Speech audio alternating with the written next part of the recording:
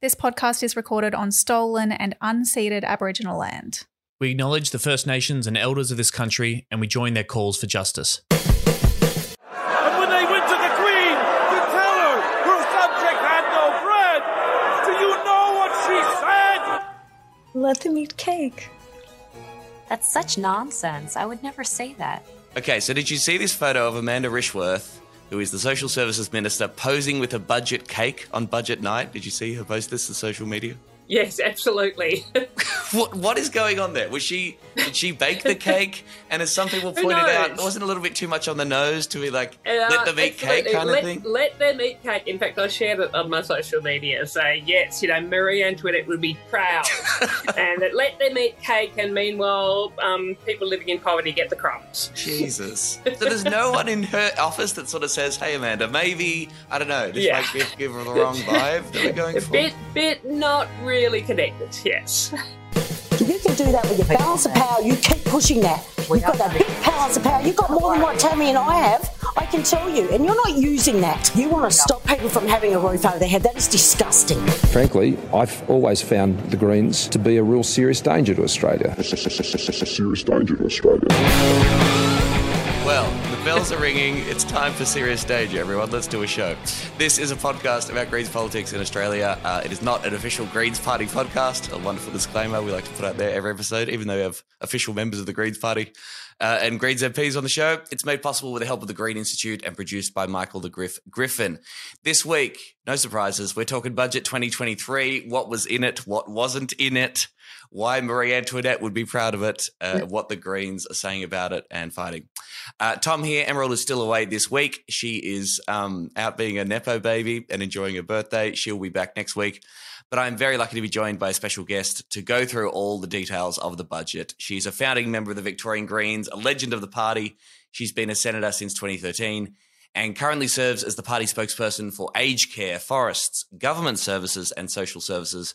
Janet Rice, thank you so much for being on the show. Welcome. It's really lovely to be here, Tom. Really pleased to join you.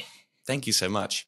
Very quickly, a quick shout out to our new patrons. Thank you so much. You go to patreon.com/Serious Danger AU for just $3 a month. For just a weekly job seeker increase, you can support the show.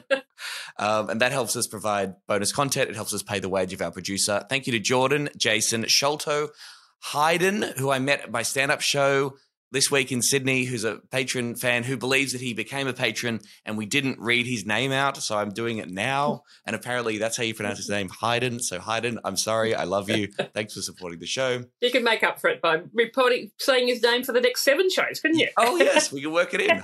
Hayden. And also to Yuvraj, I hope I'm pronouncing that okay, who sent us a message, former Labor supporter, disappointed with how tame the government has been listening to the pod last few months, helped cut through the anti-Greens propaganda. So cheers. That is the kind of stuff we love to hear. Thank you very much, Yuvraj. Sign up to the Patreon for that bonus content. We released another bonus Patreon ep this week. It was me and Emerald running through some more of your questions, answering your cues about everything and anything. So that content is there for you, dear patrons.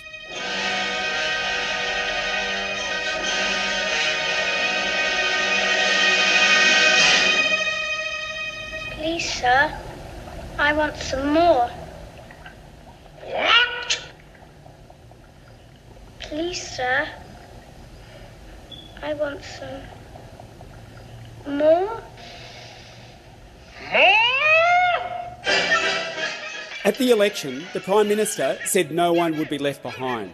Well, Labor's budget leaves millions behind, leaving people in poverty while billionaires get tax cuts. Okay, Janet, let's dive into this thing. I saw you at a workshop last weekend talking about turning the western suburbs of Melbourne green. That's, of course, where you hail from, and you've been a Maribyrnong mayor. Great workshop. You were talking about the budget coming up. You did not have high hopes. You were prepared to be disappointed. Even given those low expectations, were you still let down by what the Albanese government delivered this week? Yes. In a word, yes. And it, disappointing, but actually more than disappointing, distressing. Because with my portfolios of community services in particular, and sort of looking and thinking about what people who are living on income support are going through, and having been hearing from so many people who are trying to survive on job seeker, youth allowance, student allowance, parenting payment, and just knowing what desperate straits they're in, it was devastating to think that that's just going to continue. And for those people who had hoped the change of government was going to make a big difference to their lives, that maybe we would get an increase in income support payments so that they'd be lifted out of poverty, incredibly distressing, even more than disappointing, because these are people that really can't afford to be putting food on the table. So many people that are on the verge of homelessness, if not homeless, of couch surfing or living in really, really crappy overcrowded share housing, or living in tents or living in cars with their kids, and what they got was absolute crumbs. We've got an increase in job seeker and student allowance and youth allowance, by $2.85 a day, which, as I said in a lot of my stuff that we've since the budget, $2.85 a day, it doesn't even buy you a kilogram of potatoes. It buys you half a packet of peanuts. It buys you a couple of bits of fruit. It's not the fundamental change that's needed to allow people to be living a decent life. And meanwhile, for me as a politician on an extremely healthy salary, I will be a beneficiary of the stage 3 tax cuts, get a $9,000 a year tax cut like everybody else who's, earning a lot of money. That's $25 a day in tax cuts that we get given. And these are the choices that this government has made in this budget. And it's a betrayal. It really is a betrayal of people who had hoped that a change in government was going to mean something better. Yeah, because that's what they freaking said, right? I mean, throughout this week we've had, and I think this is a very legitimate political tactic, the Greens and other voices criticising the government's budget, pointing to this slogan: no one held back, whatever the hell that means. No one left behind. We heard this again and again throughout the election campaign. And Albanese had the gall to say on budget night that this was a budget that wasn't leaving people behind, when we know there are millions of Australians who, for no fault of their own, are having to survive on income support, who are just going to be an extra $2.85, and if they're one of the lucky few who get rent assistance, they'll get an extra $1 a day approximately, so they might get an extra $4 a day. And look, they won't sneeze at that, because at $4 a day you can buy your extra bits of fruit, you can buy half a packet of peanuts. It'll be put to good use, but it doesn't touch the sides of what's needed. I mean again, the tragedy of the situation. Obviously, people are living in such desperate circumstances that, yes, $4 a day is literally something, right? That will actually make some kind of tangible difference in those people's lives. But I think a testament to the anti-poverty movement across the board, across a whole bunch of organisations, including the Greens, has been to call bullshit on that and raise the standards of the expectations of what we should be fighting for, right? Like using poverty as the baseline to say no one in this country should be living on a poverty payment in one of the richest countries in the world. Exactly, because it is holding people back. Right. It means that people can't get work. And I chair the Senate's Community Affairs Committee's inquiry into poverty, the extent and nature of poverty in Australia, which has been going since October last year. And we've had hearings all around the country and hearing from people who are living on income support, who are living in poverty. And those stories are heartbreaking. And you hear of people who are trying to study, who might have some health problems. They can't afford to work. They can't be working and studying at the same time, having to drop out of their studies, can't afford their medical treatment, so their health problems just are continuing and chronic. Whereas if they actually had payments that were enabling them to pay for their medical bills, enabling them to pay the rent without having to work crazy hours in low-paid jobs, they'd be able to get on. They'd be able to get jobs and, be good tax-paying, contributing citizens, in the formal economy. And that's what so many people want to do, but can't escape from this trap, the cycle, the whirlpool of living in poverty. Yeah. Let's just run through the details briefly of this and sort of talk about some bigger issues surrounding it. So, yes, we had this increase in the budget from job seeker, youth allowance, Austudy, Abstudy, and some other payments by $40 a fortnight. I love how the government constantly likes to frame it like that. $40 a fortnight, and to try to avoid the idea that it's $285 and just for comparison, if you were going to lift people above the poverty line, the increase in payments that would have been needed is around $40 a day. Right. So, yeah. Jesus, good Lord. And the higher rate for people on JobSeeker, which used to apply to people 60 and above, this is apparently designed to recognise that older people are more likely to be long-term unemployed. There are some debates about this statistic or how relevant that should be. Anybody who's long-term unemployed, nobody should be living in poverty whether you're 21 or 58. But they did lower that age for that higher rate to kick in. So people between 50 and 59 will be getting $92 more per fortnight. Is that right? 55 and 59. But you still have to be long-term unemployed. So basically what it's done is to bring down the threshold where it used to be at 60. If you were unemployed for more than 9 months, you got an extra payment in recognition that you were probably unlikely to be finding full-time work. Sure. Now that's been dropped to 55. But yes, so people who are over 55 get that extra payment. But, as we know, when you go into the supermarket and you're buying a loaf of bread, they don't ask you at the checkout whether you're 20 or whether you're 60. So. Oh, yeah, I'm 21. Can I get a discount for that's right. being ages away from more government support? Yeah. What do you think happened? Because we had this sort of leak to Channel 7 News ahead of the budget, this suggestion that the boost was only going to apply to people 55 and over. On budget night, we found out that the JobSeeker boost is across the board. What do you think happened there? Was that a leak gone wrong? Was that the government trying to throw out some ideas to see how people would deal with it? What do you think happened there? Look, I think they were trying it out and seeing they had two things in the income support space that they had hoped was going to be enough. And that was one. So really sort of speaking to this older audience and trying to, they are more deserving unemployed rather than younger people who, in terms of, conservative framing, the younger people should be able to just get out and, get a job.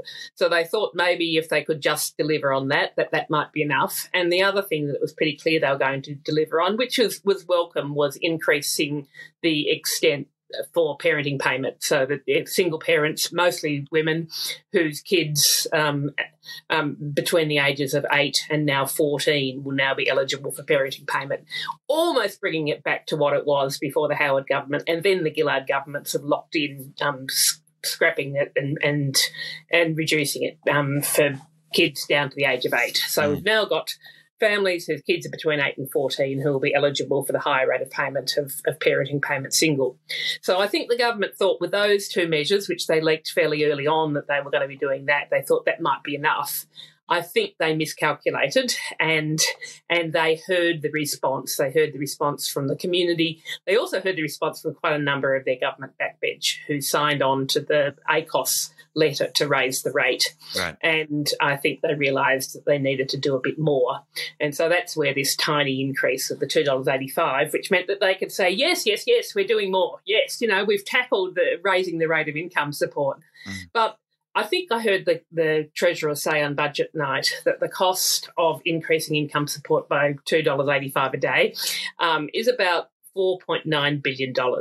So in terms of, you compare that, say, to the revenue that's being foregone by the Stage 3 tax cuts of $254 billion, it's hardly anything. So it was something that they were able to add into the budget without it, really taking a big hit, and to be able to say that, yes, we're raising income support. Right. I mean, this is it, right? Like the campaign is raise the rate. Now, we all know that raise the rate is, hey, raise the rate above the poverty line. People should be living in poverty, right? But in terms of just the three-word slogan around it, it is raise the rate. And the government can say, we did raise the rate. But I don't know. What is our response when we say, well, you raise the rate, but you raise it by $2.85 a day and people are still living in poverty?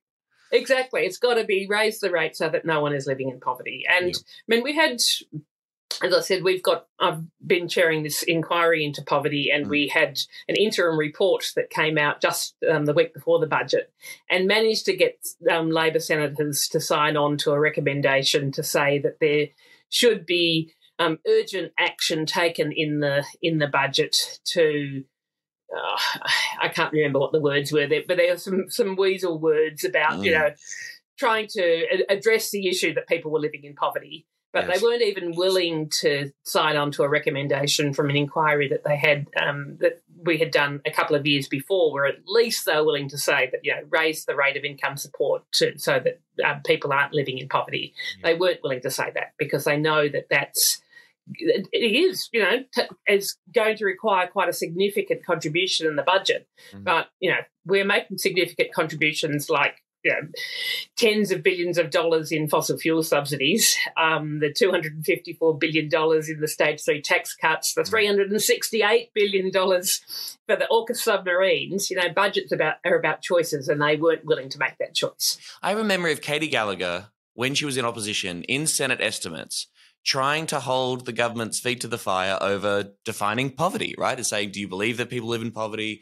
What does poverty look like in Australia? Trying to hammer them pretty home. We know in opposition, this Labor Party was regularly saying that $40 a day wasn't enough and people are struggling and they should raise it more and yada, yada, yada. And when the Morrison government raised the rate during the pandemic to help people too, the Labor Party said they support it and it should sort of be kept high. Yep. And then they get into government and it all goes to shit. And similarly, in this 2020 Senate report, the recommendation that, they agreed unanimously with us was that there should be a national definition of poverty. Yeah. They weren't willing to recommend that, we put it to them that surely they should be able to agree to that recommendation in our interim report, but they weren't. I'm hoping that they might come to it. I mean, it was another recommendation of their hand-picked Economic Inclusion Advisory Committee that there should be a national definition of poverty, and that Economic Advisory Committee also recommended a substantial increase in the rate of income support, which was considerably more than what they've ended up giving. So they were happy to ignore the recommendations of the Economic Inclusion Advisory Committee. That committee actually ended up with stronger recommendations than I thought it would be. I mean, it was chaired by former Labor Minister Jenny Macklin, who was the former Social Services Minister. But they had some academics on it who really, they know what people are going through and they know the consequences, and they know we've heard such good evidence from the advocacy groups and the academics, as well as, of course, the people who are, the lived experience who are living in poverty, to just know what the impact on people of these poverty payments is. Some other reactions to the announcement of the increase to the rate. This is from the Australian Unemployed Workers Union. They released a statement saying the budget has been released and we're gutted. The Henderson poverty line, which is calculated on the actual cost of things like groceries and bills for a single person, is $610.60 a week. The budget's increase to JobSeeker will raise it to $366.45 a week. It costs a minimum of $600 a week for people to feed themselves, keep a roof over their head, and pay for essentials. And the Labor government believes that people on JobSeeker can somehow ignore this inescapable reality. This isn't doing it tough. This is a level of poverty that kills people. ACOS, which advocates for a lower rate than the Henderson poverty line, but sort of something in the realm of $70 a day kind of thing. The government is providing an increase of $2.85 a day for people with the least. The Stage 3 tax cuts would deliver $25 a day to people on the highest incomes. We have our priorities wrong. That's ACOS Chief Cassandra Goldie. As you said, the Economic Inclusion Committee was saying that it should be raised by at least $128 per week. So compare that to the $20 per week that we actually received. Exactly.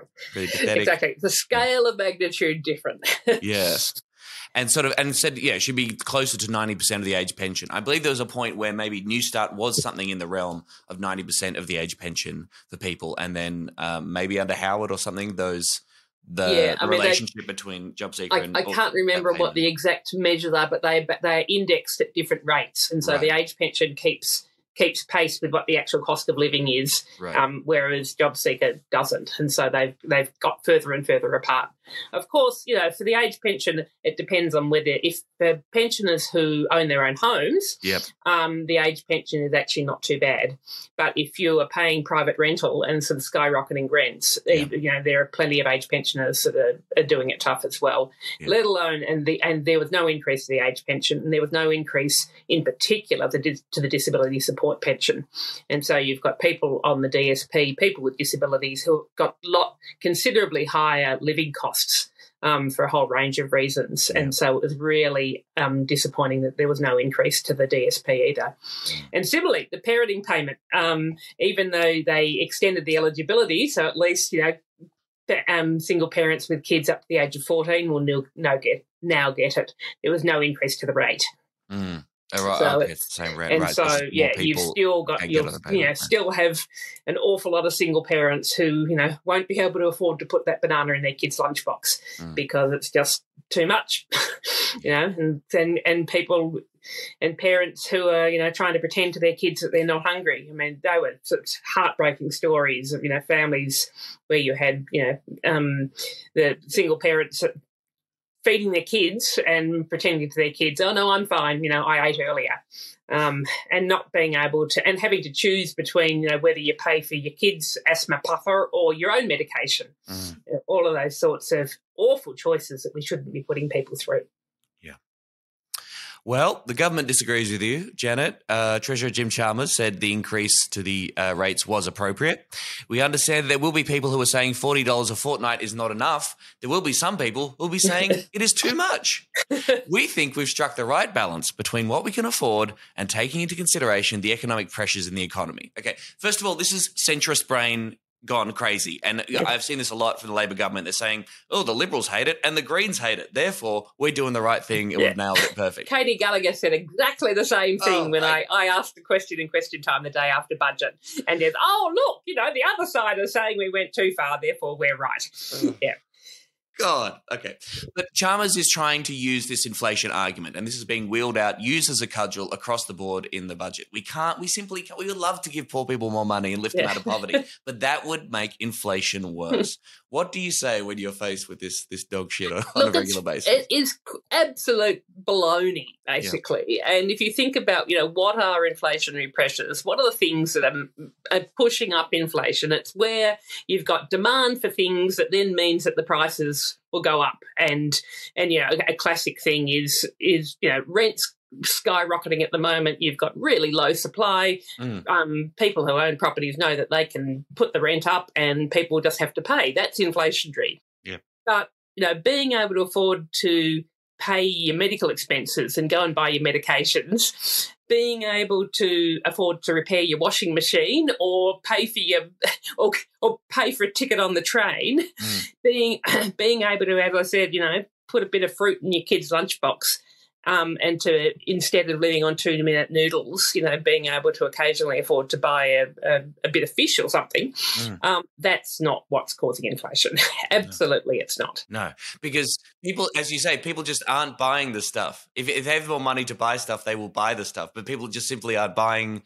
They're not like buying groceries reluctantly or whatever. They're like literally not buying these products because they simply can't afford it on these current payments. Exactly. Whereas if you are $9,000 a year in tax cuts, so an extra $25 a week in the pockets of people who, yes, can go out and afford to pay that on, meals and holidays and everything else, is potentially inflationary. But, I mean, basically the whole framing of inflation being something that we can deal with by domestic policy is also questionable, because we know that the main contributors to inflation over the last years have been because of the increase in commodity prices, increase in fuel, largely caused by Russia's war in Ukraine. Yeah. And all of the supply chain problems, and caused by COVID as well, which meant that you've had reduction in supply and you've had an increase in costs. No, it's not what poor people are spending their money on that's the thing that's causing inflation. It's just really wonky and we're really wrong economic theory. And it's so hypocritical. So yes, somehow dollars spent in defence aren't inflationary at all. So the government spending in these certain areas apparently has no effect on inflation. But when it comes to helping out poor people, then that's when the inflation bell starts going off, and that's when we should be really worried. I mean, look, when we say it's not inflationary at all, it is fair to say that if you triple job seeker tomorrow or whatever, it may have a level of inflation impact on the economy. But I think some other economists will say, well, that impact would be negligible compared to the other major factors driving inflation at the moment.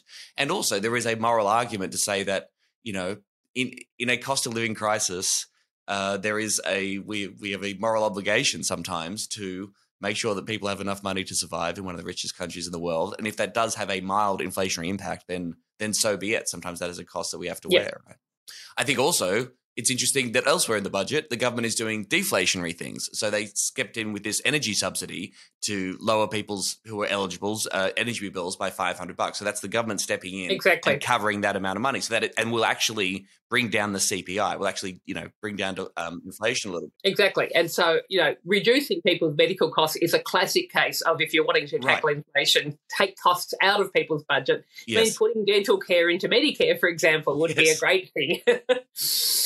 So reducing people's healthcare costs. There are heaps of things that you could be doing, providing those services, genuinely making childcare free, genuinely making public education free, so that people aren't having to pay extra costs and charges.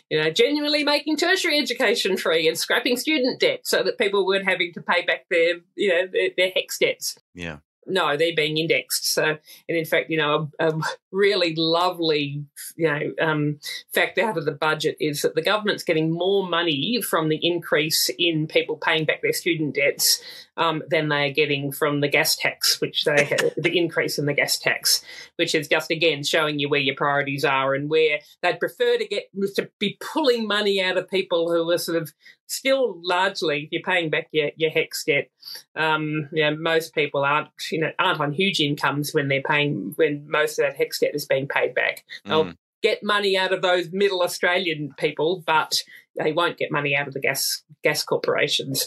And that's the gas tax, the petroleum resource rent tax, which everybody knows has been totally broken. You've got the gas companies paying no tax at all while they're making massive profits, and yet the changes that have been announced are only going to increase the tax from those gas companies by $4 billion. We put together a proposal that would have brought in almost $100 billion over the next 10 years just by making these gas companies pay tax. Our measure, there were three things. One was that you made them pay a base rate of 10% tax every year. Well, which we thought was pretty reasonable, really. Wiping all of their accumulated deductions, because essentially they pay no tax because they say, we've done all of this investment, 20 years ago, so therefore we're still paying that off, so we don't need to pay tax now. And then treating their tax deductions the same way as other companies have their tax deductions treated. They get special treatment because they're the gas companies, because we need them. And so they end up paying next to nothing. And meanwhile, you just look at how much their record profits have been over the last years because of the shortage of energy. And, it just shows where the government's priorities are. It shows that you've got the government that's continuing to just be doing things hand in hand with the fossil fuel companies because they're their mates. Yeah. Yeah, I think a really good side of that gas tax is that the peak body, Appia, came out and said, this is a great tax. We support this tax. This is fantastic, guys. The opposition should support it. This is a good tax, guys. Wink, wink. Yeah. Worked out in perfect collaboration with the gas companies. Just wanted to other things on these on payments and sort of social security cost of living stuff.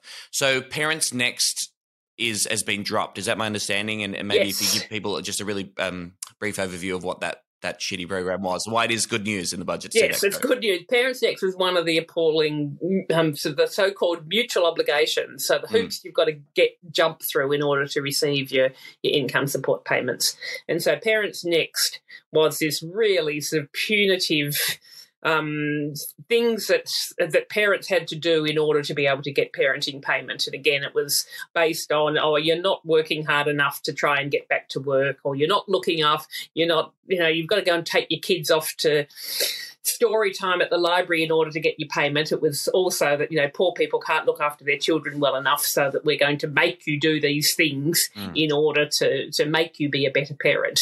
And it was, really, it was discriminatory. It was offensive, basically. So many of the things that parents were having to do in order to get their parenting payment. So that has been scrapped. So that is good news. But it just really underlines how so many of the other mutual obligations for the other payments are just ways to just try and punish people, and basically because they're being poor, because they're poor. And so, the number of job applications you put in, the make work type activities that people have got to do in order to get their job seeker payments, which are just do not help people find work in so many places. Don't even work. Don't even get people to exactly. And they cost billions of dollars, to private employment providers to be rolling these out. So our position is very much that these mutual obligations should be scrapped altogether. We're really good to see Parents Next having been gone, and we want to see the rest of them go as well. Yeah, great. We mentioned the single parenting payment change. So as we said, lifting the age when you're pushed on to job seeker as a single parent from 8 up to 14. Again, the Howard government and the Gillard government was responsible for reducing that age. So it's quite a racket for this Labor government to just kind of reverse a shittier Labor decision before and then take a victory and want to get a pat on the back for sort of reversing their own bad work. I mean, essentially, yes, Howard government had introduced it, but the Gillard government locked it in, right. And whereas there'd been what's called a grandfather agreement, so that sort of kids, family, single parents with kids up until the age of 16. If they were between the ages of 8 and 16, they continued to get it. Whereas when Gillard came in, she actually slashed that grandfathering agreement. So suddenly there were people who had their payments almost halved overnight. Yeah. Now, I was talking to a friend of the show, Kristen O'Connell from the Anti-Poverty Centre last night, and she was saying, so these changes don't actually take effect until September. Is that right? So if there are single parents who have kids that age out, that turn 8 between now and September, they will briefly be kicked off into job seeker and then go back on in September, I suppose, but there will be this shitty period in between. Yeah, I've had quite a few people who have contacted my office saying, hey, what's happening? And which is certainly something I'm going to be taking up with the minister. I mean, they deliberately would have had it kicking in September because it saves them an extra 3 months. That's one of the things, how to save money. If they'd brought it in on the 1st of July, that would have cost them an extra 3 months of payment. So you just should put it out until September and hope that people don't notice. Yeah. God. I don't know whether there's any hope of having the start date brought back. Certainly, when we're looking at the budget legislation, which we don't know yet whether we will be looking at it in the last 2 sitting weeks at the end of June, but when we are, that's the sort of thing that, we could potentially try and amend it. I don't know whether such amendments would get up, but, because we know, yes, people are going to have their payments slashed if they've got kids that are turning 8 between July and September, and yet then they'll go back on to another payment in September, a higher payment in September. Right. On housing, we mentioned the Commonwealth Rent Assistance. So it's $1.12 a day increase. Is this sort of 50% boost to Commonwealth Rent Assistance? Right. Now, my understanding is Commonwealth Rent Assistance is cooked in a variety of different ways, but particularly the strict, eligibility criteria and the way that it sort of works to fund the private rental market and such. But I mean, I don't know. Is that it's a poultry that won't do anything to agree? Like rents have gone up by 10% year on year, right? So what's this going to do? The number one thing that needs to happen is to increase the rate of income support across the board. So you're not having to have this separate bureaucratic process to get rent assistance. And there are a lot of people who are on income support who don't get rent assistance because they haven't got their name on the lease. For example, if you're living in a shared house and you haven't got your name on the lease, you don't get it. Yeah. But that said, okay, for the people that get it, it is valuable because with rents having gone up. So our position has been, look, raise income support and then, you could have rent assistance on top of that. But then, to say that we're doing something, that the government's doing something about rent assistance by increasing it by, I think it was 15%, when basically our position was that it needed to be, and you needed to be raising income support and doubling rent assistance, and putting it up by $1 a day when rents in the capital cities over the last year have gone up 10 times as much as that. It is just a complete drop in the bucket. God. And, as the Greens want to put out, the budget continues to provide $7 billion in tax concessions for property investors every single year. That's year on year, $7 billion handouts for people who own houses and are profiting from the rental and housing crisis. Exactly. The whole negative gearing and capital gains tax discounts go on and on and on and on. I mean, imagine. I mean, we're having, obviously, we'll probably move on to the discussion about the housing debate that's been going on in the Parliament this week. But imagine if you, instead of giving that $7 billion to property investors, you actually just invested that in building social and affordable housing. Right. You said, here we go. How much can you build with $7 billion a year? It's a lot of housing that you could build. A much more effective and equitable way of providing housing than giving these massive tax discounts to people. Yeah. I'm going to save a little bit of that juice. We've got Max Chandler-Mather joining us for our live show in Brisbane next week. I know the push, the vote on the housing bills has now been pushed back to when Parliament sits back in June, it seems. That seems to be the way that things have sort of laid out. But yes, but actually on the budget thing, I saw someone else point out that this idea of a $10 billion housing fund, and you just use the money from that you make from that fund, invest that into housing, this kind of gambling on the stock market as we framed it as a party. Is that a method to keep it budget neutral, so that $10 billion fund doesn't actually count it as spending? Yes, it means it's off the books. Oh my god! Yeah, exactly. It's just an accounting trick. It's just so bad. I mean, why you can't just have the government? And okay, if you had to, have a bit of extra deficit, it's so much more sensible to do it that way and to spend the $5 billion a year that we say needs to be spent, and yet have it on the books. Acknowledge it up front that that's what the government's spending, rather than gambling on the stock market. So setting up this fund that the future fund then invests that the government hasn't got any control over, and that's one of the big things that the government's saying. Oh, it's going to mean that these houses get built, but if the fund had been in existence last year, the future fund lost money last year. There wouldn't have been a cent that was spent. And even though the government says, no, the legislation would mean that it's guaranteed, the legislation does not guarantee it. It just doesn't, because they can't, because they've set up the future fund as a completely separate entity. And they can, so essentially the legislation says, oh, well, we will recommend, or we will make our best take endeavours. Reasonable steps or something. Yes. Oh my god! In fact, we were having a chat in the chamber, and Nick McKim said that he could be making his best endeavours to be playing football for Hawthorn. But that doesn't mean it's going to happen. Yeah, it doesn't mean shit. Right. Okay. Well, again, as you say, more details on that with our discussion with Max. Before we just move on to some other bigger picture items from the budget and wrap up, Janet. Would you say, in trying to find some good news amongst all this shit, do you think that the conversation has changed around the way we approach welfare payments and people living in poverty, and this conversation when it comes to the state of Australia? Because it seems to me that even in just observing politics over the past decade, that conversation has changed. I think that's a testament to anti-poverty campaigners. I think it's a testament to the Greens, to your predecessor, Rachel Stewart, to reporting from The Guardian. I mean, it does feel like a little bit, at least, the Dial publicly, and the Australian Unemployed Workers Union, I should say, have raised awareness on this and tried to pull out a little bit more, a bit of bloody common decency, and to make people recognise how tough it is for people living on welfare, and how much more those people deserve because they're human beings. Have you noticed a shift in that? Oh, look, I think it has changed, and I think there is less of the right-wing sort of shock jock, everybody that's on job seeker is a dole bludger who should be off there getting work. There is still quite a bit of that, and the conservative media will still try and run that. But I think for most people, they recognise that that's not the case. And most people recognise that people living on income support, it's something that our society needs to be supporting people, and it's something that a civilised society does.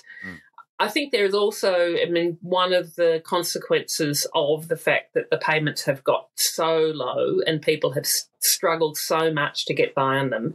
And so most people who are living on income support who have got, networks, they've got friends, they've got family, they've got community members, they have to reach out to them to help get their support. And so that you've got these ripples of people who know what people are going through, and there's a much more greater awareness, I think, of just the struggles that people are going through in just trying to survive.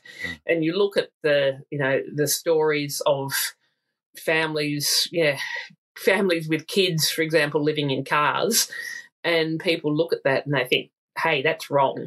And that's a consequence of how low our income support payments, and the fact that we don't have rent freezes, and so, private rental has absolutely skyrocketed out of control, and the fact that the government hasn't invested in social and affordable housing, so the housing stock's not there. But I think all of those things mean that people recognise that there are some people that are who are doing it really, really tough, who are there through no fault of their own, and who are no longer being demonised in the way that some segments of society used to demonise them.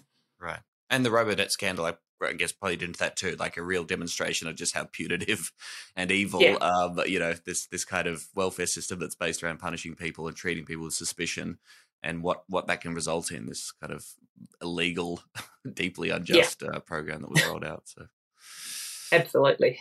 What sort of government is it that can't guarantee a single cent for public and affordable housing, but can guarantee $254 billion for everyone in this place to get $9,000 extra a year off on tax? They can guarantee $41 billion for fossil fuel subsidies. They can guarantee $16 billion in tax concessions for property investors, but they can't guarantee a cent for public and affordable housing in the middle of the worst housing crisis we have seen in generations. A Labor member over there just before told me to grow up. Grow up.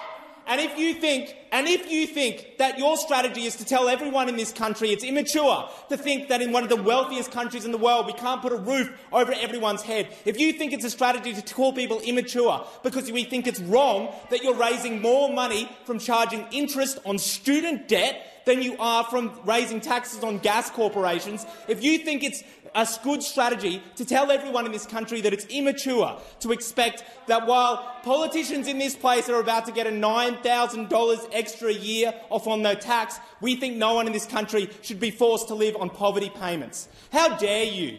How dare you? And the strategy that you resort to is lying to the Australian public. Now, if you're watching at home, here's the strategy that they're deploying. Here's the strategy they're deploying. They are trying to crush your hope. They are trying to crush your hope. What they are trying to do to you right now is to say this is all you can hope for. And if you hope for anything else, and if anyone comes out and says, you know what, when you can find $4.2 billion for a surplus, maybe we should be spending $5 billion a year on public and affordable housing, you'll get attacked for it. They are trying to bash you down until there is nothing left for you to hope for. But you know what? The reality is that the reason they're doing it is not for technical or policy reasons. There's not actually any reason we couldn't tax big corporations and make sure we build enough public and affordable housing in this country. The private construction industry is in decline. We could be using those skills and construction materials to build public and affordable housing. We could be freezing rent increases, the same that countries around the world have done and Australia has done before. We could do that. But the reason they don't want to do it is because really they're on the side of the banks and property developers who make enormous profits in this country. Here's the deal. In this budget, they're guaranteeing money for property developers and tax concessions to build apartments that, when Mirvac built them, Mirvac, by the way, the outgoing CEO of Mirvac, if you're wondering, is also the person they're appointing ahead of their National Supply and Affordability Council. What a sick joke. Anyway, they charged for those apartments 20% above market rent. Above market rent. Above market rent. Well, guess what? No one in this country is going to take that for much longer. And if you think your strategy is to yell and abuse and attack anyone who asks for more, if your strategy is that, and listen to that, you've got another thing coming, because there's enough people in this country now who are screwed over by a political system that snarls and attacks anyone who asks for more, while we've just seen the banks record tens of billions of dollars in profit. If anyone thinks that's normal, and if you're going to go around and call the Greens radicals for suggesting that in a wealthy country like this, the fact that the banks are making billions of dollars in profit while the government can't guarantee a cent for public and affordable housing is moderate, you've got an absolute another thing coming. The only radicals in this place are the ones who think doing that is sustainable. The only radicals in this place are the ones who think that it's okay to give yourselves $9,000 extra a year off on your tax while telling people they have to live on $52 a day. What a sick joke. And it's remarkable and good to hear that people are bringing up door knocking, because maybe I'll finish with this. We had someone come into our office, a woman who had just had her rent jacked up by $120 a week. $120 a week. And this person is on Centrelink payments, unemployed long-term because of a debilitating heart condition, but unable to get on DSP. After rent, bills and food, he literally did not have the money to pay the $70 train trip to get home to be with her. When my team told him we'd transfer him $100 immediately so he could book the ticket straight away and buy some food for the trip, he broke down weeping. Weeping. He spent 2 full days desperately pleading with Centrelink to give him an urgent payment. And you stand here and you think that it's good enough to give yourselves tax cuts while this is happening to people in this country. How dare you? All right, quick hits. I know you got to hit the road, so I don't want to keep you too much longer. But just some last little points I'd be interested in your thoughts on. Of course, the surplus. Hey, we got a surplus. Yeah. We got a $4 billion surplus. Isn't that amazing, Janet? Don't we love the surplus? And isn't it great? Yeah, the political surplus, just to show that Labor are good economic managers. That's right. I mean, while you've got people living in poverty, that $4 billion could have gone a long way. I mean, as I said, the increase in JobSeeker to $285 a day, the Treasurer said on budget night was going to cost $4.9 billion. So you could have almost doubled it and not had that surplus. Right. And, would have made a much more of a difference to people's lives. It's just this whole thing of, we've got to, get the budget back into surplus. I think one of the things that they might be doing is, because it's only a surplus for this year and then we're into deficits again from in the other years, maybe they're leaving the door open to say in future years, well, if we modified the stage 3 tax cuts, that we could bring the budget back into surplus in those years as well. Okay. That's interesting. Yeah, I was going to ask about that. I mean, So yes, the next election could happen next year in theory, but probably won't happen until 2025. Okay, so it could be election next year.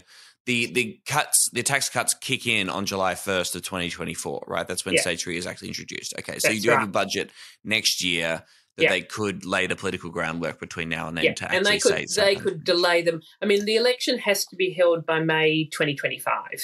I think it's unlikely that it will go that long. I mean, essentially the two Morrison elections were held in May because Morrison wasn't doing too well in the polls and didn't know whether he was going to win. And so if you're in those circumstances, you put the election off for as long as possible. Right. I think if Albanese and the Labor government keep travelling the way they're going at the moment, if they think that there's a good likelihood of them winning and being returned, they will go earlier. And so you'd think probably more likely to have an election no later than March 2025. But then it's able to be held any time after August. And so the other potential time is the end of next year, and again, they could craft a budget in May that's got lots of wonderful things in it, and things like that they would say will only come into play if they're re-elected, and then have an election at the end of next year.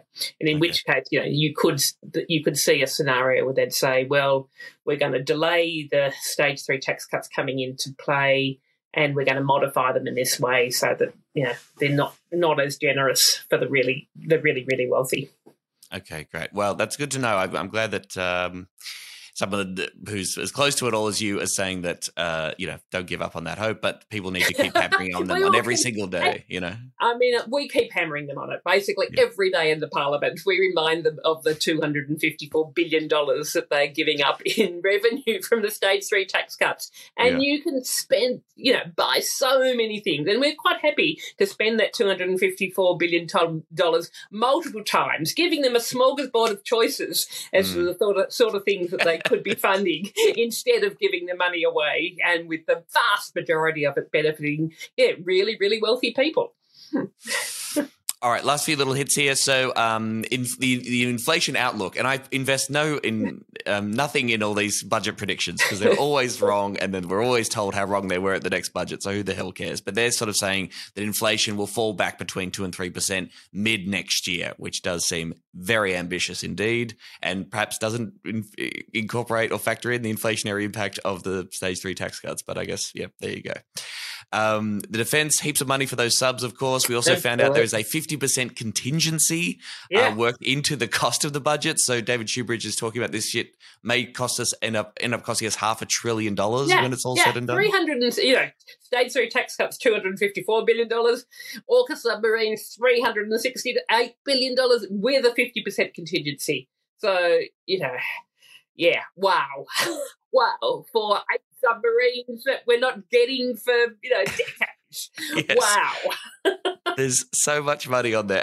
And whatever you think, ordinary people, if you're not an economics major, and I certainly wasn't, and I'm not now, but like just there are so many lies being told to you. But what you see with your clear eyes is absolutely correct. There is heaps of goddamn money. We're a very rich country. We could do lots of things. Don't let them tell you otherwise. And if people want to get their heads around just what that means, what does $368 billion mean? There was a really good ABC online explainer of what the $254 billion of the stage 3 tax cuts meant. So scrolling through, with each dot representing $1 million, and the $254 billion that went on for pages and pages and pages. It's with these other little dots saying this is what you could buy, increasing income support or putting dental into Medicare, all of those sorts of things, and what a small proportion of that amount of money that all of these other really good things would cost. And it's the choices that are being made. Yeah. Overall, Treasury is forecast defence spending to grow by $30 billion more in the next decade than it had previously expected. So, again, always money for defence if we need them. The aged care workers boost, the government's committing $11.3 billion paying for a historic wage increase for aged care workers, which will come into effect from July. That seems like a good thing that we like. Which is really important, but it's still it's a 15% boost to aged care workers, which is great. We have been pushing and continue to push, and the union movement were pushing for a 25% increase to bring aged care workers up to parity for people with similar skills in other professions who are mostly men, whereas aged care workers are mostly women. Yeah. Right. Okay, good. And finally on climate, and look, I don't want to brush over the significance of climate, of course, but we've mentioned this gas tax, which is pathetic. It raises barely anything. And of course, the gas industry is on board with it. The $41.1 billion in fossil fuel subsidies over the next 4 years, that keeps going, keeps fueling the fossil fuel industry when we need to be shutting it down. And much more than is being spent on climate, by the way. There's more money being spent on fossil fuel subsidies than is being spent on tackling the climate crisis. Right. $83 million on a net zero authority. So this is like a transition authority, which has been Greens policy for a while. I think that's probably good to see, to sort of actually set up a body that can actually help, particularly communities, transition over. They're putting it in one of the government departments rather than having an independent authority. So again, we will keep pushing for it to be independent. Great. Yeah. $450 million to help the biggest polluters invest in reducing their own emissions under the safeguard mechanism, which seems like free money to help polluters, quit smoking or whatever the fuck. $2 billion for clean hydrogen industry in Australia. The details are a little bit scant on that one. Some boosted environmental spending, but yes, the absence of the climate crisis and environmental spending, particularly consummate to the challenge that faces ecological breakdown, seems pretty pathetic. Absolutely. I mean, on environment spending, the estimate is that we should be spending at least $2 billion a year on ecological restoration, and there was pittance being spent on the environment in basically no significant increase. And you may or may not have noticed that in the Treasurer's budget speech on Tuesday night, there was not one mention of climate. He did not mention the climate crisis at all. So. And I believe that Tony Plibersek just approved her first coal mine, which is fantastic. That's right. Yes. Yep. Great work. Okay. The last big question, of course, is what is to be done about all this? I mean, some folks were saying that the Greens should seriously consider blocking the budget legislation. Is that something we can even do? Would that make a difference if the coalition is going to vote for it? What are the parliamentary moves, I suppose, that you and your colleagues can make when it comes to improving this budget and making it less shit? Most of the budget measures are wrapped up in the measures that are required to just keep the government running, and convention is you don't block those measures because then you're blocking supply and everything falls apart. Right. So, and we have committed that we're not going to be doing that. Then there are particular measures in the budget that have to have separate legislation brought into them, and we'll be looking at each of them on their merits. So, for example, on the PRRT, we are saying don't take us for granted that we're going to pass that. We'll see what the Liberals do on that. Some of the other measures are, despite the paltry increase of $2.85 a day for JobSeeker, we're not going to be standing in the way of that because, as we said, $2.85 and the extra dollar you might get in Commonwealth rent allowance, it's not enough. It's only $4 a day where it should be $40 a day. But $4 a day is going to make it will make a difference in people's lives to be able, at least be able to have that that extra, $40 a fortnight. So we're not going to be standing in the way of that. But we will keep on campaigning, and we might seek to amend some of these bills to at least be, really saying this is what it should be, and really making it clear that the government should be calling on the Labor Party, calling on the government to be supporting us, to be spending more money where it's really needed, and to be raising more money as well, where it really is possible. But and I mean, the other big thing is just sort of keeping up the fight. It's really seeing, we didn't get what was needed out of this budget, and just we've got power to be raising the issue and to be, putting it up there in lights through the parliamentary process, and recognising that the way that we're going to get better budgets and more and better outcomes is by having us as Greens, not just with our balance of power in the Senate as we have now, but electing more House MPs so that we've got balance of power in the House too. And so the government really needs to take our policy positions into account when they're formulating their budgets from here on.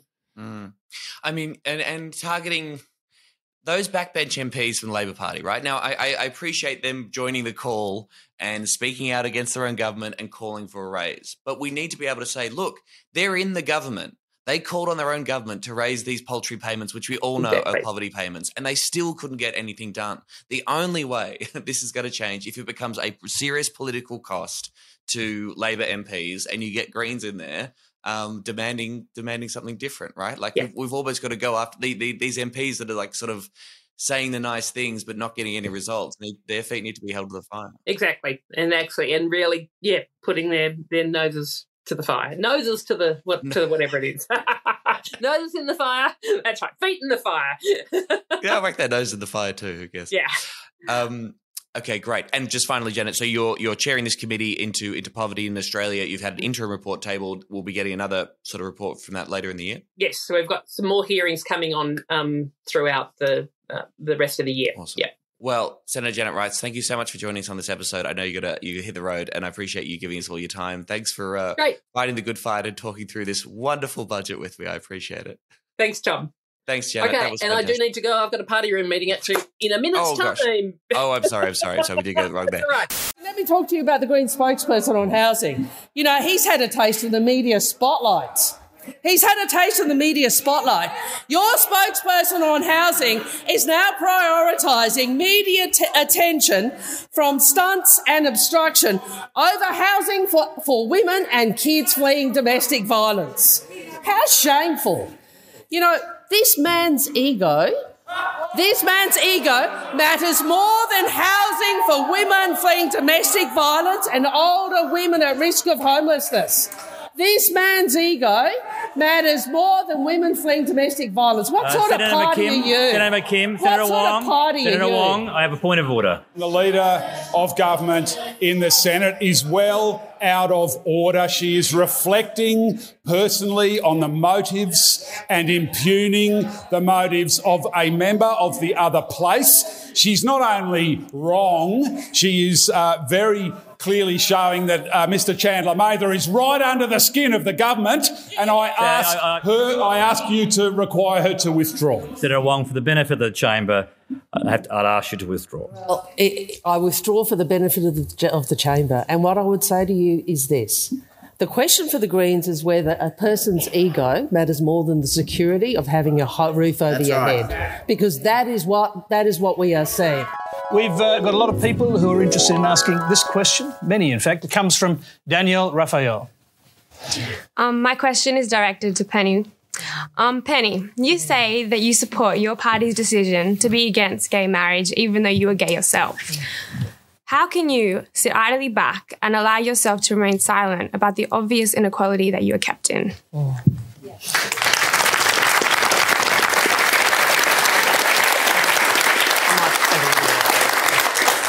I'm glad you asked me this question, because I think it's important for me to explain to you how I approach this issue and politics. Now, I accept that you and some other people in the community would like us to have a different position in terms of marriage. That isn't the position of the party. But what I would say to you is do take a moment to consider what we have tried to do what we've advocated for and what we have delivered for gay and lesbian Australians. Well, this is a lack of leadership, I have to say. This is a real lack of leadership. Thank you, Janet Rice. The only budget analysis that you need. We're the only winners out of this budget, and everyone else is a loser. God, I went through the ABC winners and losers thing again. Fucking kill me. Thank you to Janet Rice. Thank you and shout out love and solidarity to all the people that do amazing work campaigning for poverty to not exist in Australia. You know them, the Australian Unemployed Workers Union, the Anti-Poverty Centre, ACOS sometimes, where they do good stuff and are just very nice to the Labor Party. The good people. You can always join the Australian Unemployed Workers Union as a solidarity member, or if you're an unemployed person yourself, you can join them too. Anti-Poverty Centre do fantastic stuff. As Janet says, the fight needs to keep raging, that's for sure. Another little call to action this week, is, I thought was worth giving a shout out to, Extinction Rebellion are going to be occupying the Naarm Melbourne CBD on the 25th, 26th and 27th of May. They're taking over the whole thing. I guess they're camping out and you can occupy it. This has happened in London recently too. It's, basically a call for no new coal, no new gas, no native forest logging. And we want emergency action to address the climate emergency and the climate crisis that we find ourselves in. I'll put a link in the show notes if you're interested in that, if you're around Naarm and you want to camp out in the city and occupy Melbourne to say, God damn it, we need serious action about the climate crisis now. They're trying to get 1,000 people, I think, to get involved. So, yeah, link in the show notes if you're around Melbourne town. We'll be back next week. Emerald will be back on the show. And next Sunday, we will see you at our sold-out live show at the Good Chat Comedy Club in Brisbane. Can't wait to do that. We'll be joined by Max Chandler-Mather and comedian Geraldine Hickey. And you'll be hearing bits from that live show on your podcast feed in the coming weeks. You can rate and review the show on Apple Podcasts or wherever you're listening. Follow us on social media at Serious Danger AU. Send us an email anytime you like. hello@seriousdangerpod.com. I love you. Bye-bye. Serious Danger Australia.